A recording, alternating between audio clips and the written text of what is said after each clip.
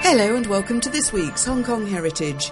In the era we live in of Facebook and Hong Kongers grinning with the V sign, it's hard to look back to life over a century ago where Chinese were hugely suspicious of being photographed, unless you were a prostitute, that is, in which case it was great advertising, so long as the photographer got those sexy bound feet.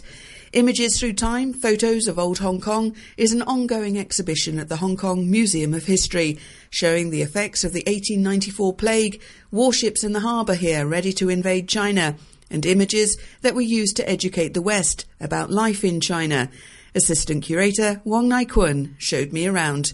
This is the multimedia program of the exhibition. The one we are looking at is about the change of the panoramic view of Hong Kong Island over the past 100 years. So at the moment you can see Central Waterfront taken in 1888, around that time, because you can see the pit tram tracks are seen in the picture, whereas the second generation Hong Kong Bank as well as the church in Glenelg were just completed. So you have the panorama, as you say, from about 100 years ago. Yes. You've got all of those old colonial buildings that are long gone there on the prior, yes. And then gradually the other half is that sort of the Hong Kong of today? It's the way, the other way. Because the first layer should be the picture taken in 2013, last year, and then when you waved your arms in front of the screen, you can see Hong Kong Island in different eras. For example, for this layer, it was taken in 1998, right. Whereas you can see the IFC building was just under construction. And then when they moved their arms again, they can see the panorama view of Hong Kong Island taken in 1984. Since this is an exhibition on old photos, in order to preserve the originals, we try our best not to display the original ones here, but we develop all the images into wall murals in order to let visitors look more clearly about the photos itself. For example, the one in front of us is a photo taken in the late 19th century in Sheung Wan district. It's about at the back of the present-day Tung Wah Hospital, looking eastward. It's incredibly congested, isn't it? You look at those small, narrow streets, houses piled on one another.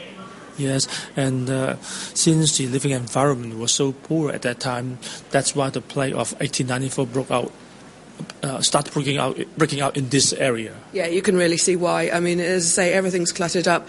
The hygiene must have been appalling, and it would have been very easy for the rats carrying the plague to travel in between. And in the Chadwick report made in the 1880s, it was recorded that some of the residents in these buildings, they kept not only poultries in their homes, but also, for example, pigs beneath their bed. It's hard to believe, but that's what's happening at that time. Yeah, so obviously when you've got pigs and poultry in the household, yes. Then yes, there's quite a prospect of disease. Yes. This is the first part of this exhibition. The exhibition is divided into two main parts. The first part is about the introduction of photography to China, as well as the industry in Hong Kong. So we can see some pictures taken in the very early days. For example, this one was taken during the Second Opium War. It was taken by an Italian photographer named Beato, and recorded the scene after the capture of the Taku Fort in Tianjin in the late 1850s. Actually, pictures in the early days were commodities for sale.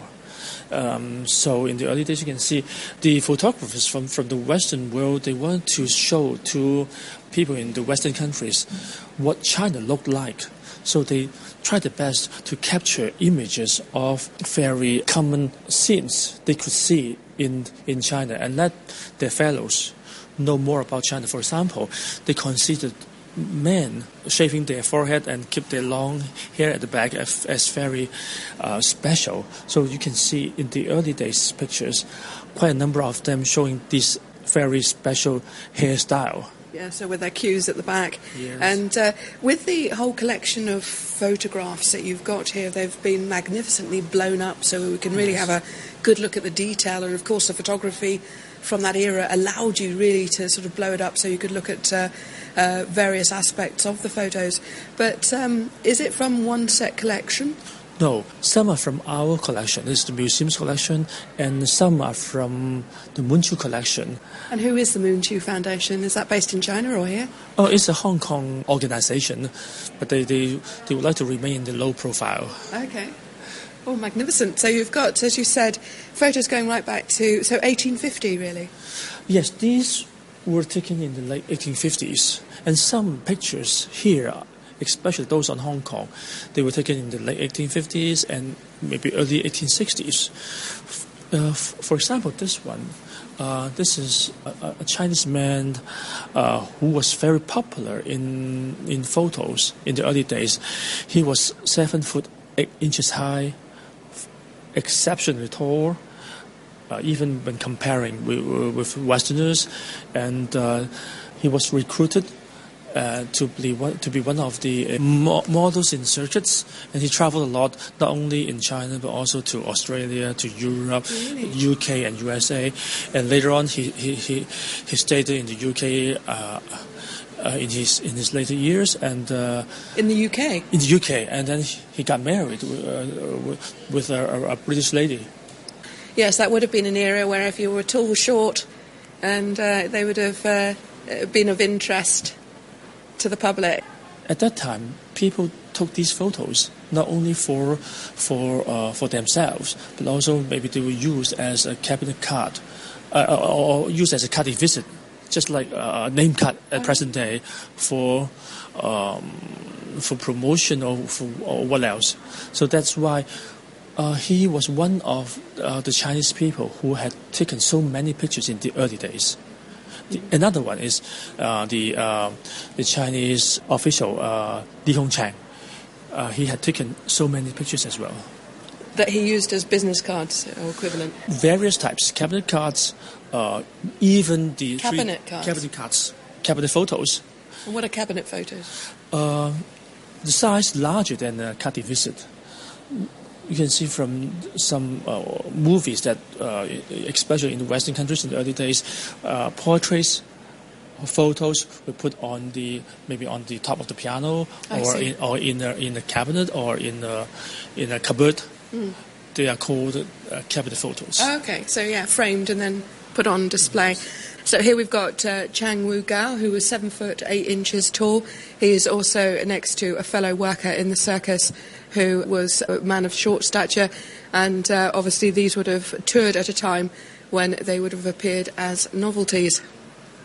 Studios in the early days, in order to attract more customers, they provide various services, including providing costumes for their customers. So in their commercials, in their ads, they indicate that they got various costumes for their customers. Say, for example, in these pictures, you can see a man from the Western country. He wore traditional Chinese Mandarin robes and Chinese clothing. Actually, these costumes were available for the customers of the studios. That's why in the early days, even the Chinese people went to the studios to take photographs. They wear Western shirts, Western clothing. According to some research, it seemed that Chinese women appeared in early day photographs. They were prostitutes because we Chinese people were very conservative towards this new technology at that time. They considered that their soul would be taken away during taking pictures. However, the prostitutes, the Chinese prostitutes at that time, they considered this as a mean to promote themselves. So they didn't mind to take photographs, and they used the photographs to be presented to their guests for promotion. So say, for example, in this picture, this Chinese girl, she intentionally shown to the camera, to the photographer, her binding feet. Yes, she's got bound feet down there. It's always quite surprising just how small and bent up, yes, those little feet would have appeared. Yes, and say, for example, these pictures were taken in the studios because the photographer would like to introduce to their customers what looked like in China. So for this one, this photo indicates one method of punishing criminals in China. Yeah, so you've got their heads on in stock, so they're carrying these great big, almost like two planks of wood together with their heads inside, and some of them have their hands bound in order to show the punishment of that time. That was also obviously prevalent in Hong Kong as well. But in terms of the men themselves, are they actual criminals, or are they more likely to have been models? They should be models because I think it's quite impossible for the photographers at that time asked the Chinese officials to bring the criminals from the jail to their studios to take photos. You can see that from the carpet flooring, these pictures were taken in the studio. Oh, yes. And for example, this one is about a Chinese official sitting in a sedan chair with someone carrying and with his subordinates. However, you can see the carpet flooring in this photograph, and also it's quite interesting because two sedan bearers in the front part carrying the sedan chair, but at the back just one sedan bearer. It's quite impossible. So we can see that it's a posted yes. photograph. I mean, are they actually balancing the sedan chair behind? Yes. So it was very common at that time. The models or the people as seen in the pictures, they were just models and not the real people. So these probably aren't real sedan chair bearers necessarily.